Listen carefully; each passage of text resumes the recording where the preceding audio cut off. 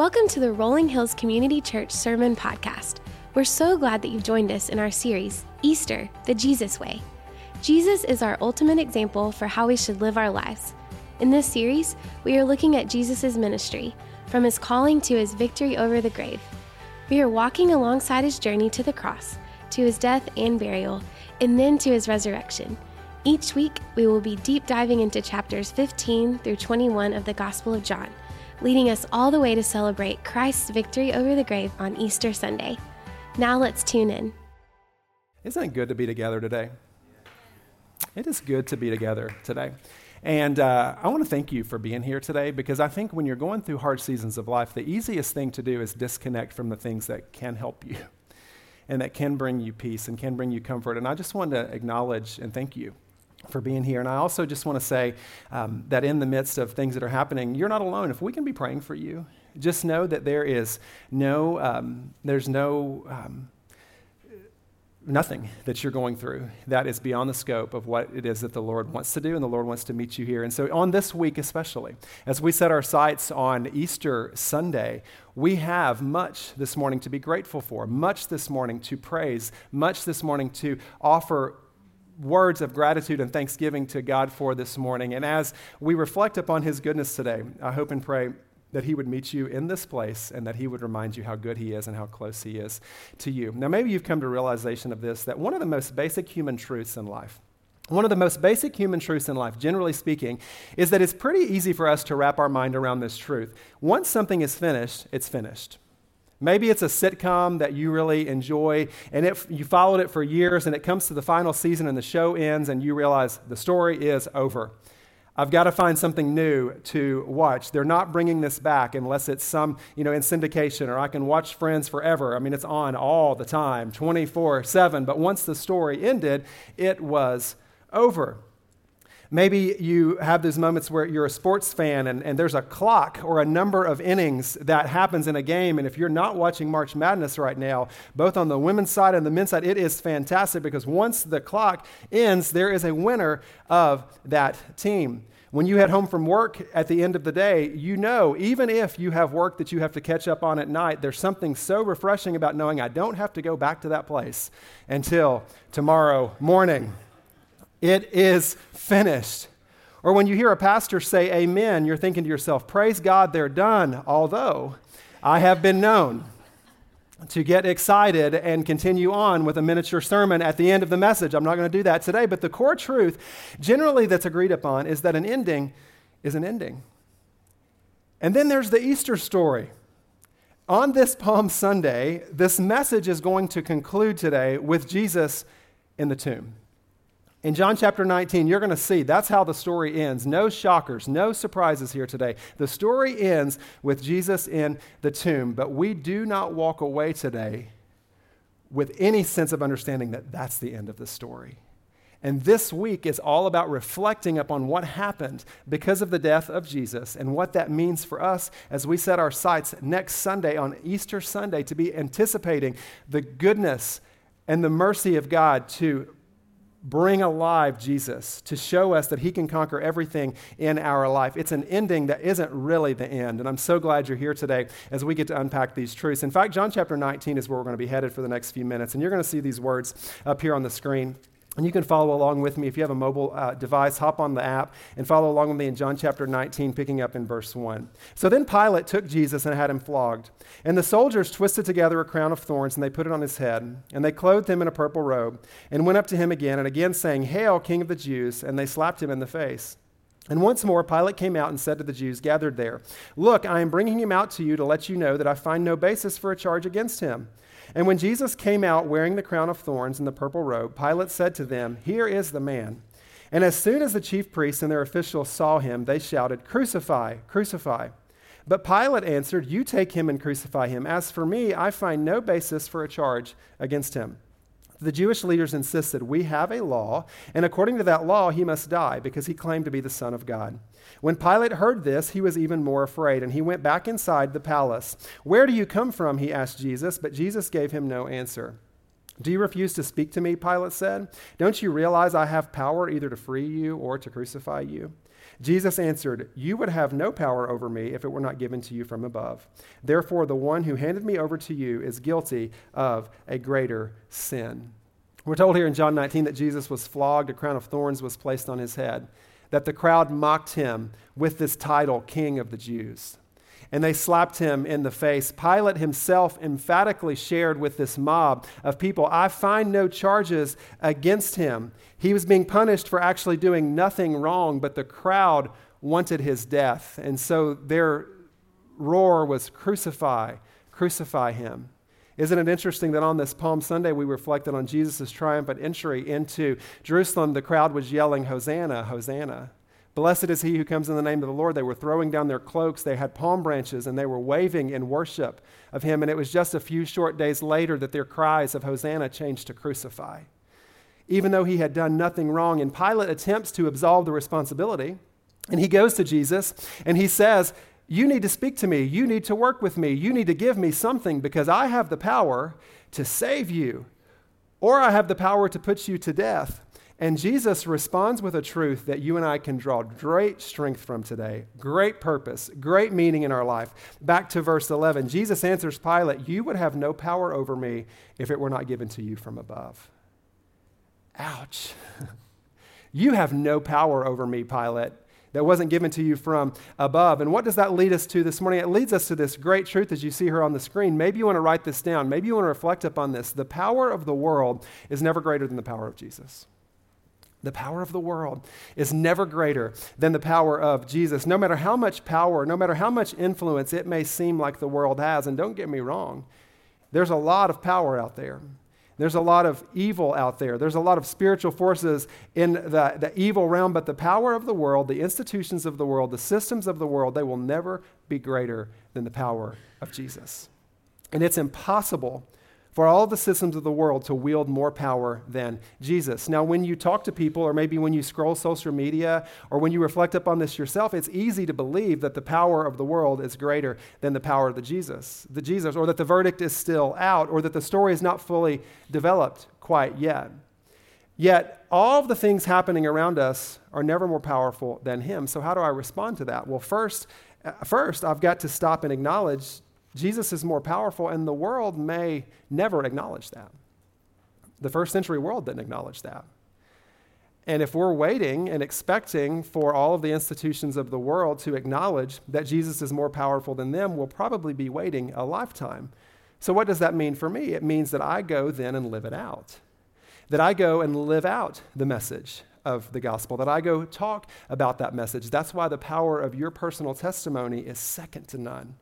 When you talk about what Jesus has done for you and you talk about his goodness in your life, you have that story to share, and that personal story of transformation of what God has done in your life is what the world looks at as a beautiful affirmation that the God that you're following, that gave us Jesus Christ, his son, can be trusted and can be the one that we depend upon in the midst of all that we're going through. You know, there is so much power when you find a group of friends and you tell them, "I've been through some really, really bad seasons of life, and God has been with me in every one of those." There's power in that testimony, whether the world would acknowledge that or not. And so as you see here on your screen, you and I are presented with a choice as well. We must decide then whether to draw our hope from Christ, who is perfect and holy, or to draw our hope from the world that's broken and sinful. It's a choice. I have to decide, do I want to draw my hope from Christ, who is perfect and holy, or from the world that is broken and sinful? Go back to the text in verse 12. From then on, Pilate tried to set Jesus free, but the Jewish leaders kept shouting, "If you let this man go, you are no friend of Caesar. Anyone who claims to be a king opposes Caesar." And when Pilate heard this, he brought Jesus out and set him down on the judge's seat at a place known as the stone pavement, which in Aramaic is Gabbatha. And it was the day of preparation of the Passover. It was about noon. "Here is your king," Pilate said to the Jews, but they shouted, take him away, crucify him." "Shall I crucify your king?" Pilate asked. "We have no king but Caesar," the chief priests answered. And finally, Pilate handed him over to be crucified. See, Jesus was in their physical midst. He had performed some amazing miracles. And in his life, he had never sinned. He had never lashed out against his accusers. He wasn't a normal human who responded like you and I would, But instead of trying to find another way, Jesus says, I know that this is the fulfillment of God's plan for my life. And this group of Jewish leaders are saying, no, we don't want that king. We already have a king. His name is Caesar. We're good. We don't need anyone else. Maybe this story sounds familiar to you. Maybe you've had those moments in life where you say, I know that Jesus wants to be my Lord, and I know that he's holy, and I know that he's set apart, and I know that he's never sinned, and I know that he's probably trustworthy, but instead I'm going to trust myself. Or you think about Jesus owns the cattle of 1,000 hills, and I know that he can be trusted with everything in my life, but instead of trusting him with, I don't know, let's say my own, I'm going to trust my own personal bank account more than I trust him. Or I'm going to trust my own skill set more than I trust him. You think about the Lord has put government and institutions and leaders in place, keeping in mind they don't have more power than him. He gave them their power. But instead of trusting Jesus as King and Lord, it's really easy for us to say, no, I want to trust all those other things. I'm going to trust the guy who's flawed. I'm going to trust the lady who is broken. I'm going to trust myself. Now, does that mean that you're a terrible, messed up person? Absolutely not. It means you're, check your pulse, normal. If you've ever trusted the world more than you've trusted Jesus, prognosis, normal. It's what we do. It's what we default to. It doesn't matter that we know that the world and the institutions of the world are really messed up. We still trust them more because when we lean into the sin in our life, of which we are all saved from sin by the grace of God, that sin in our life leads us to a place where we like to trust poor substitutes, opposed to trusting the one who is holy and right. It's kind of like if you're going to have work done on your house and you go to Yelp or Google Reviews or Facebook or whatever the case might be, and you're like, I need some work done on my house, give me some help. Who do you trust? And let's say 27 people say, you've got to go with Bob's building. He's reliable. Bob is the man. He shows up on time. He's amazing. His prices are awesome. We loved the work that Bob's builders did for us. And then you have 27 other people that chime in and they say, use anybody but Tom's builders. Because Tom's builders, they stole from us. They didn't really tell us a price. They weren't really reliable. We were unhappy with the work. Tom and his team lied to us. Now you're confronted with a choice. Who are you going to go with, Bob or Tom? You're going with Bob every day. Just because the testimony of all these people said, Bob is good. Stay clear of Tom. You're not going to trust Tom over Bob solely because you're thinking, I don't know, maybe all those other people are wrong. But yet when it comes to life and when it comes to eternity and when it comes to things that really matter the most, how quick we are to trust poor substitutes, how quick we are to trust someone that really can't be trustworthy or something that can't really be trustworthy. When as Jesus died for the sins of all humanity so that we could trust him and so that we could grow in him and so that we could place our faith in him and him alone. And there's so much that's so significant about the death of Jesus. And as you reflect upon that this week, my prayer is that this would never be lost on you, that the significance of the death of Jesus would never be lost on you, and that you would take some opportunities this week to reflect upon the truth that Jesus is Lord over all and he yearns for all to come to repentance. Jesus yearns for the entire world to come to a loving knowledge of him, to place your trust in him, to place your hope in him. When you go back to the text, back in verse 19, Pilate had a notice prepared and fastened to the cross, and it read, Jesus of Nazareth, the King of the Jews. And many of the Jews read this sign, for the place where Jesus was crucified was near the city. And the sign was written in Aramaic, Latin, and Greek. And the chief priests of the Jews protested to Pilate, do not write the King of the Jews, but that this man claimed to be King of the Jews. At some point, if I'm watching this unfold in real time, I wonder if my heart would have begun to change. I wonder if I would have seen in the moment, Jesus is not backing down on his message. Even though the accusers are saying, don't put King of the Jews, he's not the real King of the Jews, put on his inscription the one who claimed to be King of the Jews. How powerful is it knowing that the very men who nailed that inscription to the cross, the very men who nailed Jesus to the cross, were the very people that Jesus came to die for. In your brokenness and in your sin and in your flawed nature, Jesus died for you, and there was no other way for you to be made right. Jesus doesn't say, you know what, enough is enough, there has to be another way, hail Caesar. That's not what Jesus says. It's what the crowd was getting him to do, but yet he took the abuse as a testament to all who were present and for all who would hear about the story in the years to come to show how necessary his death was so that all could come to repentance. He died for all, and he is Lord over all and yearns for all to come to repentance. And that power and that message, I pray that that gravity is heavy on you today. Heavy on you as you reflect upon his death and as we set our sights on celebrating his resurrection in the weeks to come. When you look at Jesus' life, he saw his mother. He saw his disciples. He also knew that there were two thieves on either side of him, people who had actually committed crimes. And in the midst of all of that, the mocking continues. And Jesus takes his last breath, as recorded in verse 30. When he had received the drink, Jesus said, "It is finished." And with that, he bowed his head and gave up his spirit. And I pray that if you know Jesus today, that this will profoundly impact you. And if you don't know Jesus today and you don't have that growing relationship with him, I pray that today would be the day that you understand what it is that he has done for you and that you would step up and say, I want to follow him and I want to be all in for the purposes of the Lord. Today would be a day that we can say, I want to trust him more and more. In fact, I hope that this is true for each and every one of us. If Jesus has changed your life will most definitely change. If Jesus has changed your life will most definitely change. Your life will change. It has to change when you meet Jesus. I mean, go back to the text. You're going to see an example of this. In verse 38, scroll down. Later, Joseph of Arimathea asked Pilate for the body of Jesus. Now, Joseph was a disciple of Jesus, but secretly because he feared the Jewish leaders. With Pilate's permission, he came and took the body away. And he was accompanied by Nicodemus, the man who earlier had visited Jesus at night. And Nicodemus brought a mixture of myrrh and aloes, about 75 pounds. And taking Jesus' body, the two of them wrapped it up with the spices and strips of linen. This was in accordance with the Jewish burial customs. Now, we're told that this guy named Joseph of Arimathea comes and takes the body of Jesus, but he's accompanied by this man named Nicodemus. And this is a detail that you could really easily gloss over.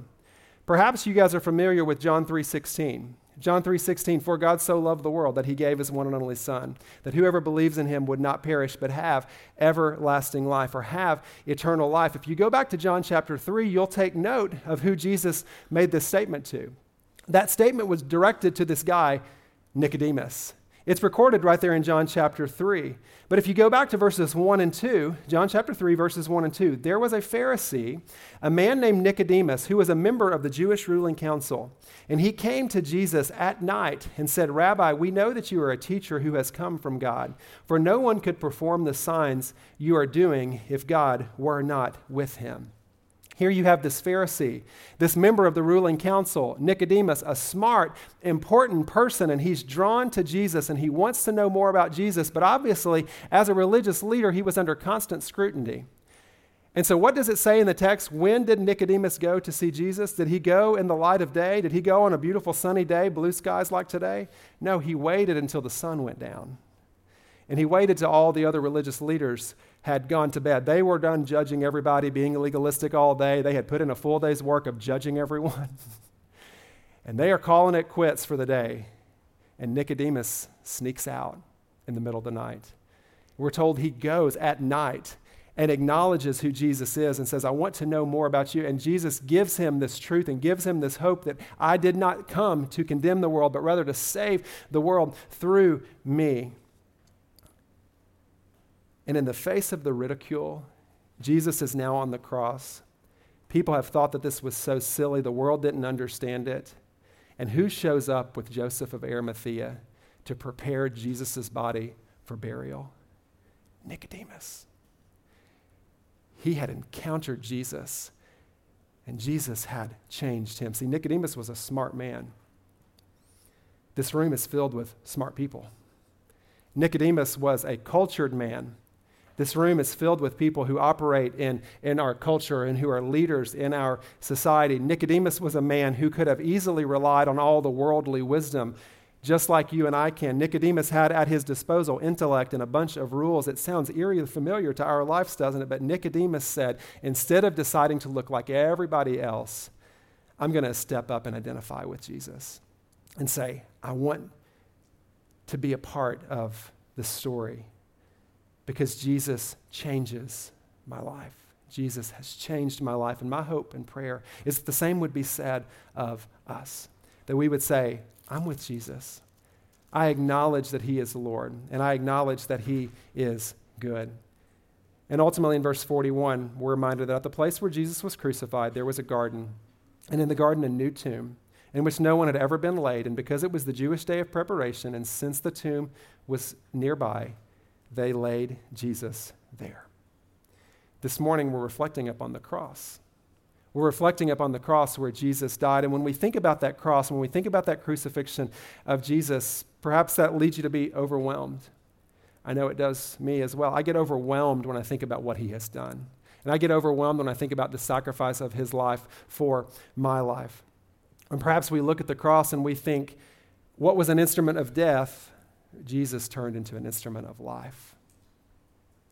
What was an instrument of death, Jesus turned into an instrument of life. We have some really smart kids in our life, really smart kids in our ministry, and sometimes some of our preschoolers and elementary students, they'll be hearing this story, and they will ask me questions like that. Pastor Jason, if Jesus died on the cross, why do we wear a cross on a chain around our neck? Why do we have a cross? Why are these things that we display in our house? And the simplest way that I know to answer that question is what was an instrument of death from the world's perspective. Jesus said, I have made an instrument of life.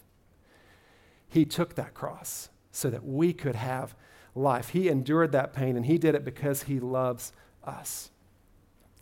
And as we wrap up today, I know that you're not used to stories where the ending changes. We like stories that have endings, closed chapter, new chapter.